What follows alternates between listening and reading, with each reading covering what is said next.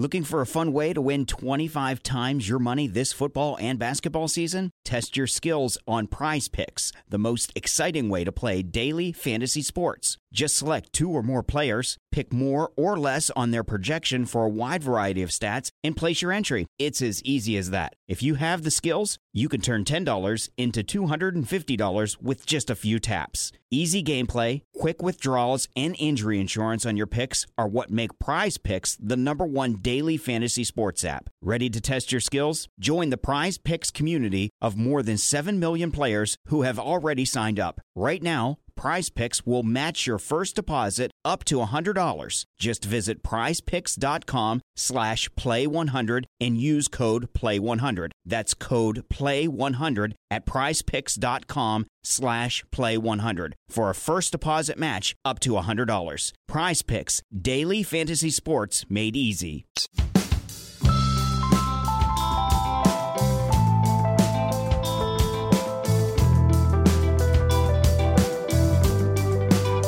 I'm pleased to announce that we have at Australia on 99.94 podcast, and it is Bharat Sundaresan hosting with the lesser-known Melinda Farrell. Hello, lesser-known Melinda Farrell. How are you? He's more famous than you now, isn't he? He feels more famous than you. I don't know. I suppose in what circles? I've got more Twitter followers than he does. Does that count? No, because he's terrible at Twitter. If he actually tweeted properly, he'd have 1 million followers, right?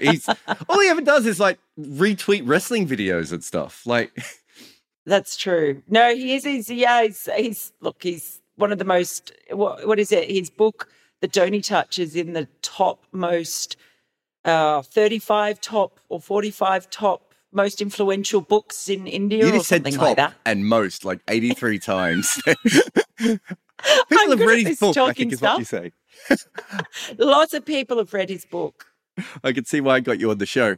Thank you very much for joining the network and getting involved. 3 times a week, Australian cricket stuff will be coming to your ears. Subscribe, do all that review. Don't review until you've heard the first episode. So maybe don't go too strong on this one. This is just the introduction one. Mel and Bharat will be a lot smoother than me and Belle are.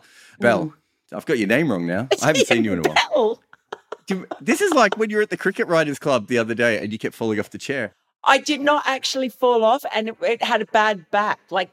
As soon as I leaned back, the back went back. You know this. I did not fall off. I came close. Jerky movement you did for the YouTube audience there. Let's start with you. We don't have to talk about Bharat because he's around everywhere. But you started as a news reporter. Is that right? My first job really was working in TV production.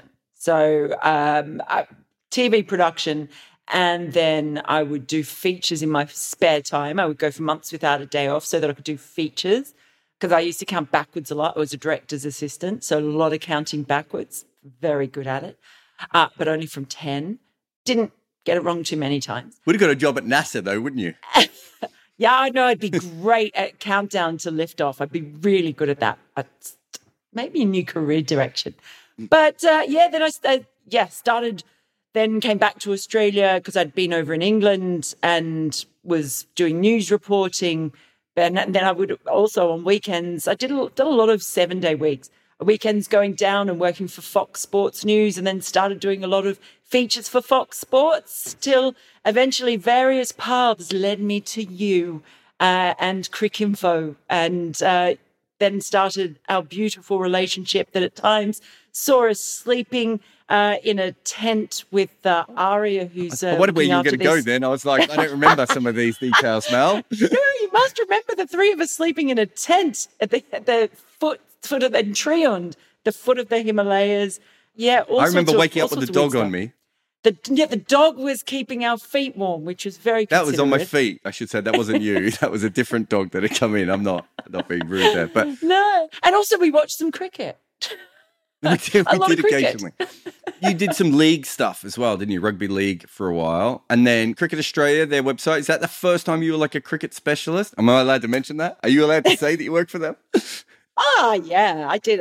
That was, it was shorter. I signed a 2-year contract with Cricket Australia, and I left after 3 months. But luckily, all amicable. But I did a lot of league. Basically, of course, in Australia, you're from Victoria, so you follow the wrong code of football, but I'm from New South Wales, so I followed the correct code, which is rugby league. And I used to do rugby league in the winter and then switch over and do cricket in the summer. And then gradually, cricket just was better to work on for me. And I was enjoying it more. And so I basically, when I went to Cricket Australia, that was when cricket became full time. And then I left there, and then later that year started at ESPN Cricinfo. I mean, fair to say that you knew a lot about cricket coming in, but Cricinfo certainly changed you from being a sports reporter to being a cricket expert. Is that fair to say? I am amazed that you would say that I'm a cricket expert. In fact, can we cut that out? Producers, if you're listening. I felt like a little sick came up in my mouth as I said it. Yeah, I could actually see it, even though your picture's a bit blurry at the moment. I could see the sick in your throat. That was, Cricinfo changed me massively in so many ways, because just being immersed in it all the time and also being around such brilliant writers and yourself was really good too. Nice touch. Yeah, thanks. I thought I'd slip that in there.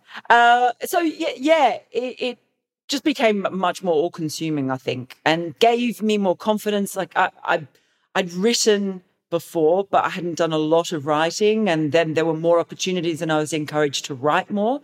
There were just so many people to learn from, I think. It also made me realise that no matter how much you know about cricket, you never know everything, because it's such a complex sport with so many layers upon layers upon layers that everybody's learning at some point. And in a way, that gave me a little bit more confidence, because sometimes I would hear someone who was a former player say something and I'd been thinking that, but I didn't have the confidence to say it. So gradually that helped me sort of, I don't know, just find my voice a little bit, my own voice when talking about cricket, and realising that you don't have to be an ex-player or, I watched cricket. I have memories of watching cricket from when I was about 5 years old, but 1845. never really. Back in 1845. I moisturise and wear sunscreen, just so you know. But realising, there's so many different levels at which you can watch cricket as well. So it was brilliant, and I had an incredible time working there. Loved it, and made a lot of friends around the world, which is one of the best parts about it. So I am in my happy place when I'm around the cricket. Barrett obviously is one of those friends that you met around the traps. I just realised that this episode is going out as an introduction on Australia on 99.94, and I have completely cut him out of his own podcast. But don't worry if you like him. He'll be on most of the other episodes, so don't worry about that. You two got together in lockdown. I want to say it was in lockdown or towards the end of lockdown with The Good, the Bad and the Ridiculous, which was your show on YouTube. Yeah, so I met Bharat. So that first summer in Australia, just after I started working for Cricinfo, I met Bharat because it was India's tour of Australia just when Philip Hughes died, and Bharat came out, and obviously he was great mates with Sid Monga and then Gav Joshi, and they were joined at the hip, and so I sort of met all of those guys, and then like you do, you sort of see someone a lot on a tour, and then you don't see them until another tour or a series further down the track. So I'd sort of seen Bharat, and, it's impossible not to get onto his annoyingly nice and cheerful, sort of like I can be, actually. So we're kind of annoying together because we're very, I'm more excitable. He's just more positive, I think. But yeah, when he moved to Australia, so we'd sort of, doing a bit more together on tours. And then, of course, the whole pandemic thing happened, and I had just left Cricinfo. Your timing. It is worth mentioning how bad your timing was on becoming a freelancer. My timing is so unbelievably good. It would, make Kane Williamson jealous. I did decide to head out into the freelance world 2 months before the pandemic hit. So yay me. But that meant I was stuck in Australia and wasn't really sure what I was going to do. The first year was pretty tough, but I decided to do the India tour. And I'd sort of thought, should I do a little bit of YouTubing stuff. I guess I could try it. And I was sort of doing it on my own, and then I was asking people to come on. And Bharat was always happy to come on if I couldn't get anyone else to come on as well. He's like... That's how he ended up on my podcast. Yeah. No, bless it. But yeah, we have a similar sense of humour, and it just sort of worked really well. So we just kept it going. And it was fun. And we haven't done much in recent months just because I had another full-time job as well. And I was travelling over in England. It just became a little bit difficult to do. But we are going to do some during this World Cup as well. So we're bringing back the GBR. Well, I mean, just record our podcast first and tack those on the end. Okay. Yeah. I mean, then you don't have to meet up twice is all I'm saying. You don't want to spend too much time together. No, I mean, we're wrapped. I think when I first saw Good, the Bad and Ridiculous was the first time I wrote down that I wanted you two as the host. Then you went off, you were with Sporting News for a while, and you told me that it was going to be hard for you to do a podcast, so you sort of dropped off. So it was very good for me that you recently quit your job again, and also very bad for the world because we're about to go into another pandemic, I assume, now that you're freelance again. But a little bit on Australian cricket. It's been an interesting week. I'm not going to talk about Josh English. English? I can't say words today. I've been saying, I just feel like I've been on the microphone for about 8 hours already, and I've got another show after you. I've got to. English just cut his hand open playing golf, which I didn't know was a thing you could do. Bang golf. Well, after what Johnny Bairstow did playing golf, I mean, football, golf is evil, right? Yeah. If it was football, they wouldn't be doing it anymore. That's all I'm saying. We don't know how bad his injury is just yet, do we? No, being assessed was the last thing I heard. So, yeah, it is an interesting one because Josh Inglis was sort of tipped to maybe take Steve Smith's place last year before the T20 World Cup. And then, of course, Australia stuck with Steve Smith, and that all ended up working out okay. And then this year, you sort of seen Tim David come into the side as well. So Australia's lineup has kind of changed a little bit. The feel of it's changed a little bit. But you've always felt that Josh Inglis has kind of been waiting in the wings as far as Steve Smith goes for a while.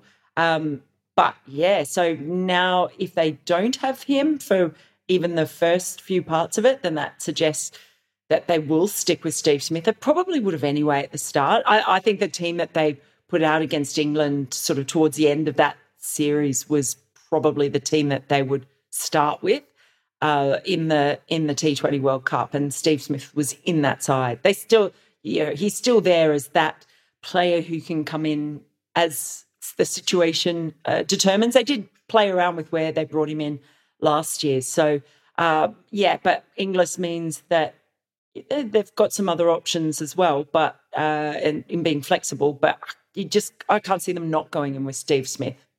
So that's one story. Pat Cummins is ODI captain is another thing that just happened.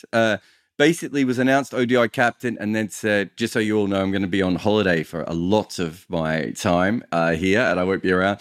I can't remember. It might have been on Andrew Menzel's podcast and he was asking about that. And I said, they might give it to Pat Cummins, but even if they do, he won't be around. It was hilarious to hear Pat Cummins say almost exactly the same thing. Well, it has to be, right? Because the schedule's so crazy. And as Test captain, there's sort of an extra amount of responsibility, I guess, on him as well. So the interesting thing about all of this is, of course, David Warner. So they haven't announced a vice captain, and in fact, they've said that there's basically going to be a senior playing group, a senior leadership group, if you like, which they've done before in the Test team where they've had sort of a few vice captains. They haven't just given it to one person.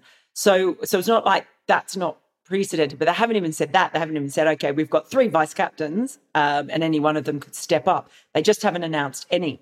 And I guess part of that has been all surrounding this question of Dave Warner's lifetime ban on leadership that he was given after Sandpapergate.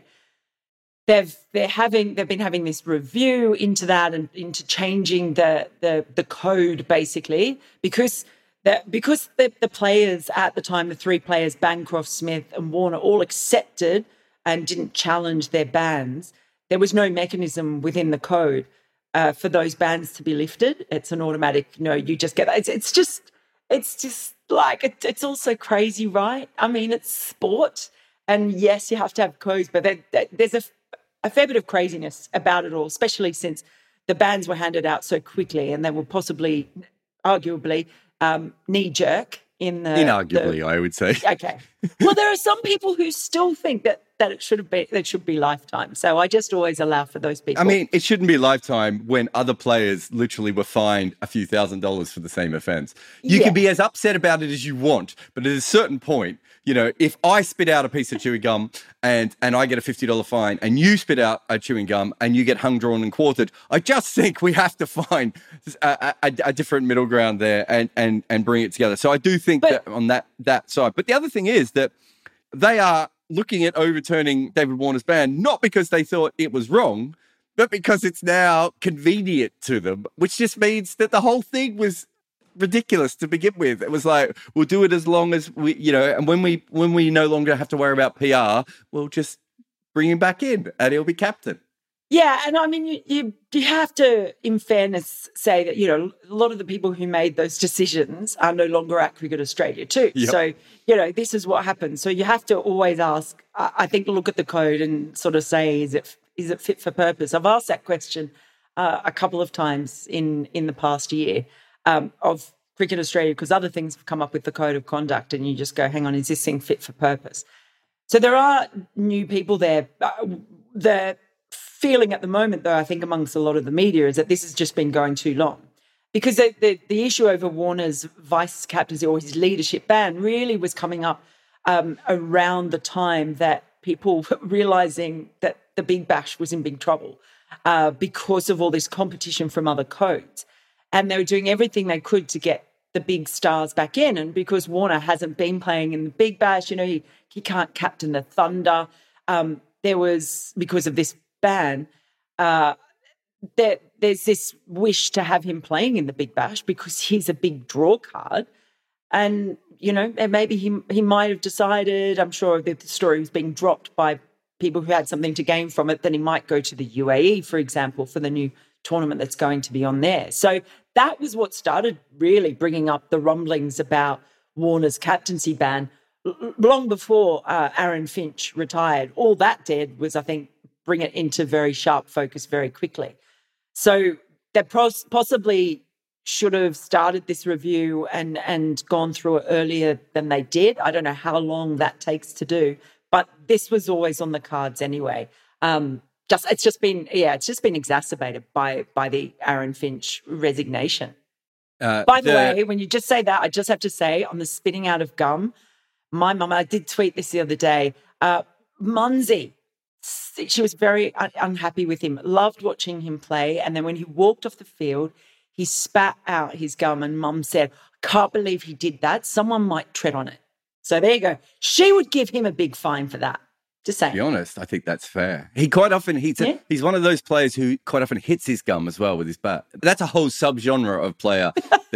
That's the sort of thing only me and Bharat probably have ever noticed. But there is a lot of players who do that. So Big Bash, you talked about the David Warner story. As you said, I thought at the time it was probably him trying to get a better contract or a better deal with Cricket Australia. It might still be that. If he'd done it in a couple of years, I would think it would just be him cashing in. But at this stage, I thought it was more to do with that. But South African tournament, the Emirates tournament, right, are now on at the same time. They're both more important. The Big Bash couldn't get players ahead of the Bangladesh Premier League when it was being run well, right? How are they going to do it now that IPL owners are involved in these other leagues? You've got the IPL, you've got the PSL, you've got the 100. The Big Bash just keeps moving further and further down in terms of importance. Private investment is now getting mentioned in Australian cricket for the first time since the Big Bash when it was originally done.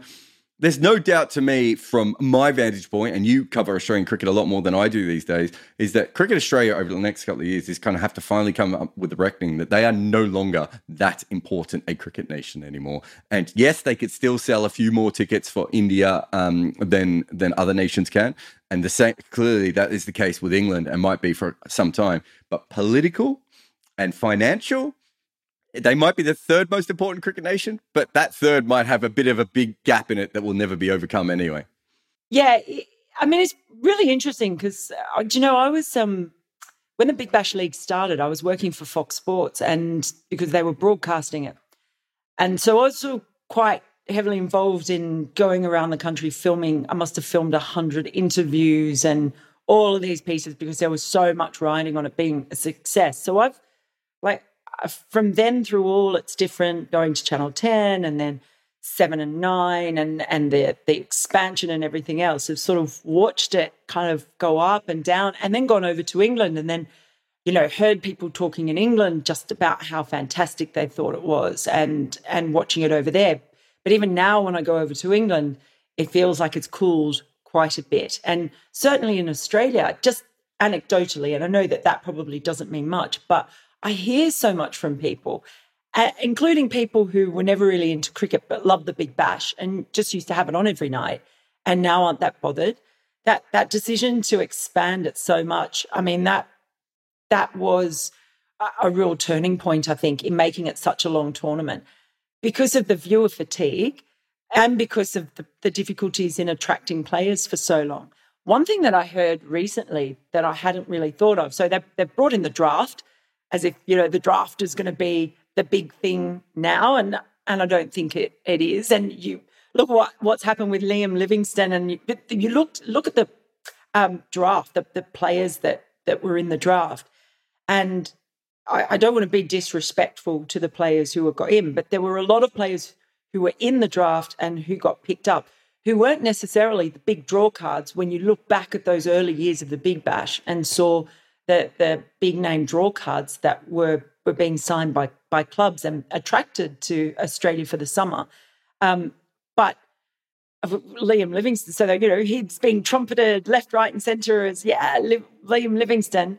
And then now, because of his England commitments and everything else, he's a big loss to them. So that then leaves a big hole as well. But one thing that I've heard from players is that with the draft, there were some players overseas who, if they had the choice to come to Australia and, say, base themselves in Sydney or Brisbane or wherever it was, whatever city that they liked, they might be happy to do it.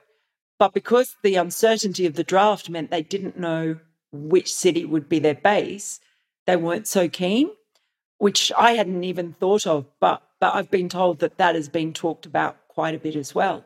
That was when I first got involved with the Big Bash, that was something all the Australian players said, that they didn't ever want to be in the Big Bash if they couldn't pick the city they were in. I know there's a very famous Australian player had a shouting match with someone from Cricket Australia, and they were saying, well, it's going to happen eventually, whether you want it or not. And he's like, I'm not fucking going to Perth for 6 months. Not 6 months, 2 months, whatever it was. It was probably a month back then. It's probably 6 weeks. It feels like it's 6 months now. Yeah. And so that's always been the case. You get the same in the CPL, to be fair.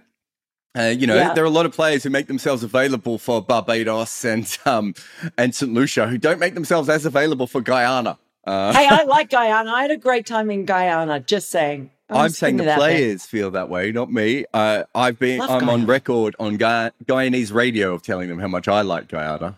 Although the radio host, the minute I finished that interview, turned the mic off and went, "Do you really like it here?" Which I thought was one of the most random things. Anyway, so I think that happened before, but that's a big part of it. And I think Dwayne Bravo was someone who could have made more money in other leagues, but like coming back to Melbourne, had a bit of a second home there, all those sorts of things.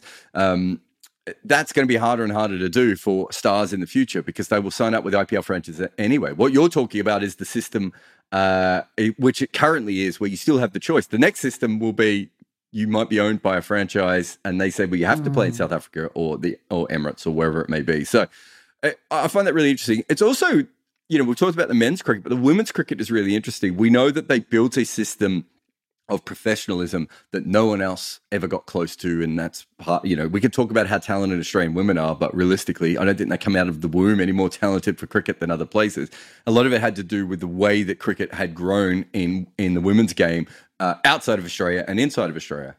That's not going to be the case in 4 to 5 years' time when there's professional women's leagues going to pop up everywhere. Got Fair Break as well, which is going to help. There might be 2 or 3 fair break tournaments going ahead. There might be 4 or 5 major women's competitions going ahead. There'll be professional players in many different countries. Even the women are at a position where they are possibly one of the greatest sporting teams we've ever had in cricket. Sorry, one of the greatest teams we've ever had in cricket. But the next 5 years is really interesting as everyone else goes, oh, if we pay our women and they go to the gym and they get a dietary advice and they get taught about biomechanics, they might also be good. It's good that they've been doing that. Like I know a lot of people have been concerned, and I've written about the gap between Australia and everyone else for a long time. And it is still there. It's still very much a thing. And the danger of it becoming a chasm that might never be able to be crossed. But I'm happy that other countries are at least making that effort now and seeing what's happened. I do think it'll take a while to catch up. Mm-hmm. And the reason I think it will take a while to catch up is actually not because of the T20 tournaments. It's because of the WNCL, the 50-over tournament that exists. I mean, it's such a strong competition in Australia. And if you look at the really great players who've been coming through, so many of them come through the WNCL. Yes, more and more are coming through WBBL as well. But I think that is still the backbone of the quality in Australian women's cricket, is that WNCL competition that's been going for so long. So because they've got those different levels of competition that are strong, I still think it'll take a while. I mean, you look in England and they've now got the Rachel Hayhoe-Flint because they've realised that as well. So they're starting to try and build the range of tournaments. I don't think if you have a 14 PSL, that's not going to suddenly change everything. So it's a bit more broader based. I think the reason that Australia is so strong and have been for so long. Having said that, I think it's bloody fantastic that there are so many more choices now, because it's probably for players from other countries who don't necessarily have all of that. They've just now got more environments that they can go into, make more money. It's a more attractive option. So then it draws better athletes into the sport when they see a professional career path. There's just so many benefits to it. And the funny thing is, they've been able to at least do with the women's T20 tournaments and the 100, just consider that a T20 tournament for the purpose of this conversation. They've been able to do with that what they haven't been able to do in the men's game. Pardon. Oh, man, my throat's going. Sorry, I'm getting all excited. But they've been able to do with that what they haven't been able to do in the men's when it comes to scheduling, because we all know that scheduling is an absolute cluster bleep. I don't know if there are children listening, but it is in the men's game. It's just, there's so much and it's impossible, and it is leading to players retiring from certain formats at certain times earlier than they probably would. It sometimes means teams playing that aren't full strength. It's devaluing some things. But for the women's, when it comes to the first ever women's FTP, which is also amazing, they've finally got one, but they have at least got these clear windows of internationals for the WBBL and for the 100 and for the women's IPL, which is now finally formally been announced. And then on top of that, you have then got they may end up being able to create a window for the women's PSL. I don't know. Fair break, I don't know if they would do that either. But I don't think they will. They should, but they won't. No, but you've at least got 3 tournaments there that have standalone windows, which I think is a brilliant thing, because you want the best players in the world to be able to play in all those tournaments if they can. And it'll mean more eyeballs, better standard of competition, all of that. So that's one advantage that the women's game. It's a bit like, with the Super League in the ODIs, how they've been able to do it so well in the women's game, and the men's, they only wish they could because they tried this thing and it doesn't work out. So that that's a great thing. That's a great thing for the women's game. And I was at Fair Break too, and that was also I thought really exciting, and I hope it continues to grow. Yeah, I think the other side of it is that as we see more women play, not the same amount of cricket of men, but towards the same amount of cricket of men, we're also starting to see players like Meg Lanning and Nat Siver and everyone else take a break from it, which is also telling you how full-on women's cricket is getting. So hopefully he can get to that clusterfuck level as well. Apologise to all the mythical children that Melinda Farrell is listening to this podcast. But Mel, 3 times a week, well, I mean, on average, several times a week, let's say several times a week, you'll be talking. Sometimes a week. Sometimes a week, you and Barra on Australia on 99.94. Thanks for joining the network. Thank you so much for having me, Jarrod. I'm very appreciative as ever.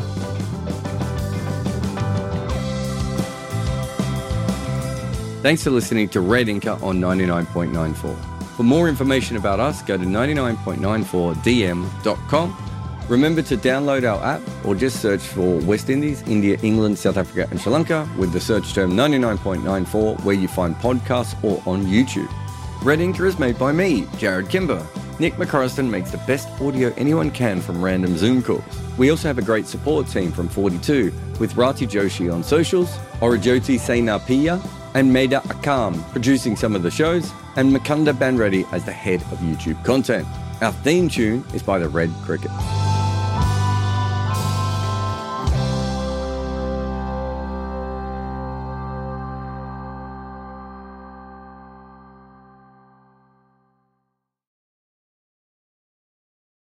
Sports Social Podcast Network.